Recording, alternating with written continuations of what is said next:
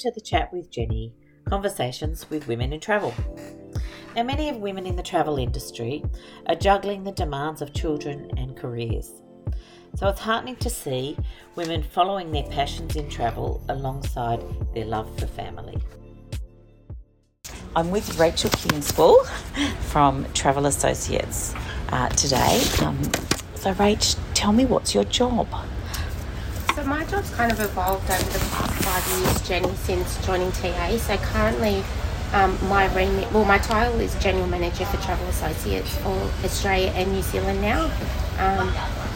I took on New Zealand just last month actually, so just bringing both countries together because the strategy is the same across Travel Associates.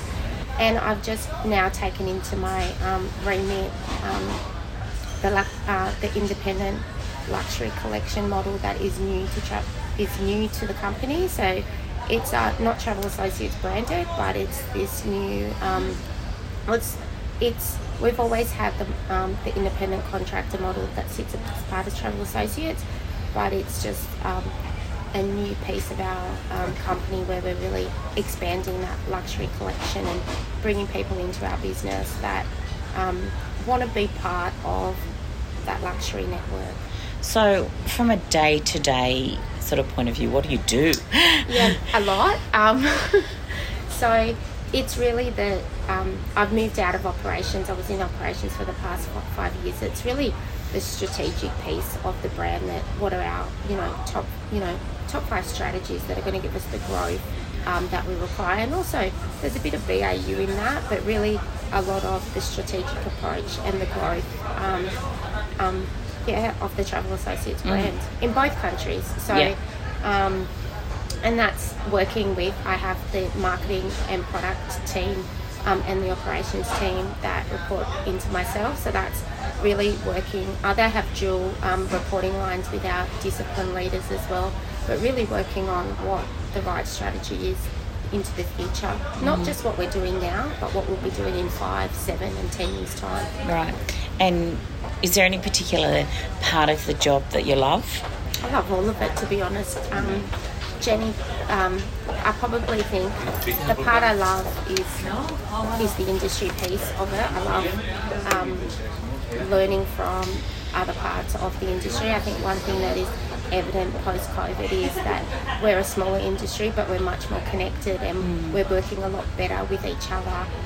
There's really no competitors. It's really especially in that luxury space.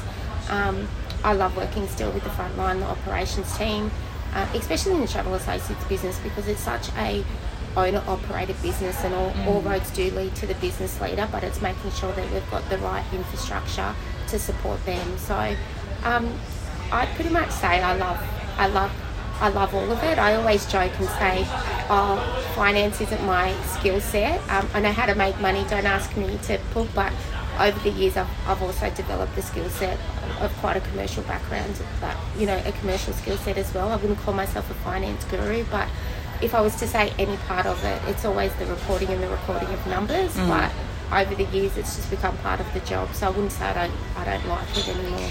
And has most of your career been in the travel industry? Pretty much. I've been with the group now I think I celebrated my 21st birthday in February, so I'm a little bit institutionalised, if that's fair to say.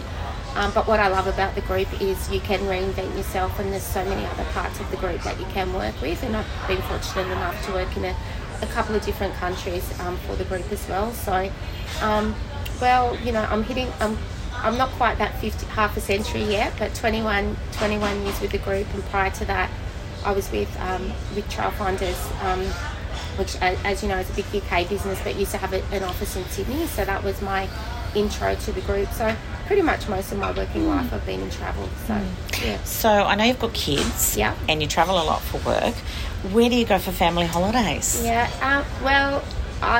it's interesting actually, because I've got teenagers now, and with 3 years with not travelling with your family, your holidays kind of changed, because we woke up post-pandemic, and I've got twin boys and a daughter. She's not quite a teenager yet, but they were no longer they've got an opinion of where we should go to. So of course. Pre-pandemic, we had done quite a few family ski holidays. Never in Australia, the kids had never skied in Australia, but always the Northern Hemisphere with other families. That's probably one of my favourite pieces, favourite holidays to go, because it's active all day. I'm a bit of a nana. I like to go to bed at night, so you've got early at night, so you've got an excuse to go to bed because you've been skiing all day. So that's probably one of my faves with them. But I've only travelled once with the kids post-pandemic, and we went to Bali last year, and it was new to me travelling with them because they've all post-pandemic as teenagers, because they've all got their own opinion of what they want to do for the day. But so our next trip is to the US, mainly because I know that there'll be something for everybody in that piece. But gone are the days where it was about the kids club and about the best facilities. I think all I need to make sure is it's got the best Wi-Fi. So, but yeah, next trip where US with events, they want to go to sporting events. They want to go to the best shop. When I say the best shops, the shops that have got things that teenagers are interested in, and really, iconic experience moments. It's no longer about a beach holiday or relaxing. It is pretty much about seeing iconic things. So I'm taking them to the US in September. Also, some frivolous questions. Are you a dog or cat person? I'm a dog person, definitely. Okay. Yep. And do you have a favourite go-to snack?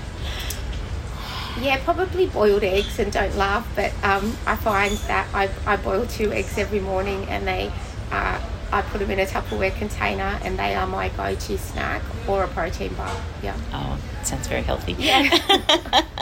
And do you like TV or movies, or are you? I'm a series watcher. Like, I can shut off from the rest of the world, and pretty much if a season has dropped, I can pretty much binge on a whole season over a weekend if I've got the time to. Absolutely. And what are you watching at the moment? I just finished Diplomat. So, and I have heard they're not doing a second season, which is really, really upsetting. So it is disappointing. I really enjoyed that. I really, really enjoyed it. So I haven't started anything else, but I am waiting for the next few episodes of Yellowstone to drop. Yeah, I'm with you on that one. Now, are you a reader? Do you like to read? Look, I do read, and I've only just finished reading a book because I had to do it for a senior leaders program. The only reason I don't read a lot is because I don't have amazing eyesight. So even though I do have glasses for reading, I find if I do read, I'm very slow to get through a book because I tend to fall asleep when I start reading. So it's a great thing, but I will every now and then, if I am on a holiday that allows you to read, but I'm more of a my go-to is definitely a TV series. Yeah. I will read, but mostly Screw has a big suggested reading book list. So you kind of need to read in a senior leader role in the company, because there's a lot of business principles that have come from books that Screw has actually read. So I try to stay up to date with as many of those as possible. Homework. Homework. He is amazing in the sense that he usually does a great summary of the book as well. But yeah, they're usually, I did pick up a book once that he suggested, and I couldn't really understand a lot of it in it, so I just waited for the summary. But majority of the business principles that have been developed in the group over the years have come from Screw's reading list. Yeah. Oh, there you go. And cooking. Do you like cooking? Yeah, I do cook when I've got time. I'm not. I tend to be a weekend binge cooker that's going to last the kids throughout the week. But yeah, definitely have picked up a few traditional recipes from my grandmother, who played a really big part in the cooking and the food part. I come from a Maltese family, so she was very influential in regards to teaching us what the traditional dishes were. So there's a couple of dishes over the years that are my go-tos. What are they?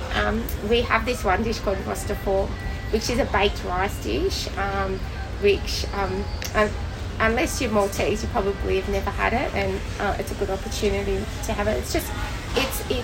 It was it came from a recipe while they were in the war. They grew up, a lot of them grew up in the shelter. So it's a rice dish with mince, but it's a baked rice dish. So, and ravioli, avocado ravioli, homemade, is probably the hit. So yeah, definitely would prefer to cook than order takeaway. Absolutely, yeah.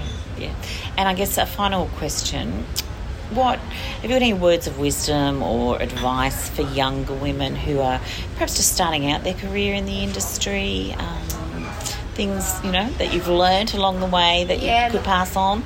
Look, I've learned a lot in the last 21 or 22 years, but look, I think it's really important in the industry to really select who you work with. I think everybody's had great bosses and bad bosses, great leaders, bad leaders, and people do say you learn a lot from a bad leader, but I think it's a waste of time, to be honest. I think you want to learn from the best, so surround yourself with the best people in the industry, and don't be scared to put your hand up for something that you might not really have the experience for, because you won't get noticed. Like, you'll never get into trouble for trying to overachieve and giving something a go.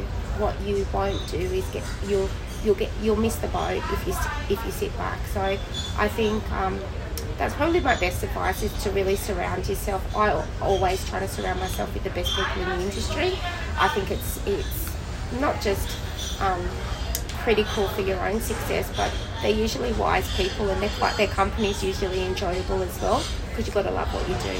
Yeah. Thanks, Rach. It was good to chat. Thanks, Jim. I just love that there are so many marvellous women in our industry. I hope you're enjoying getting to know some of them better through our conversations.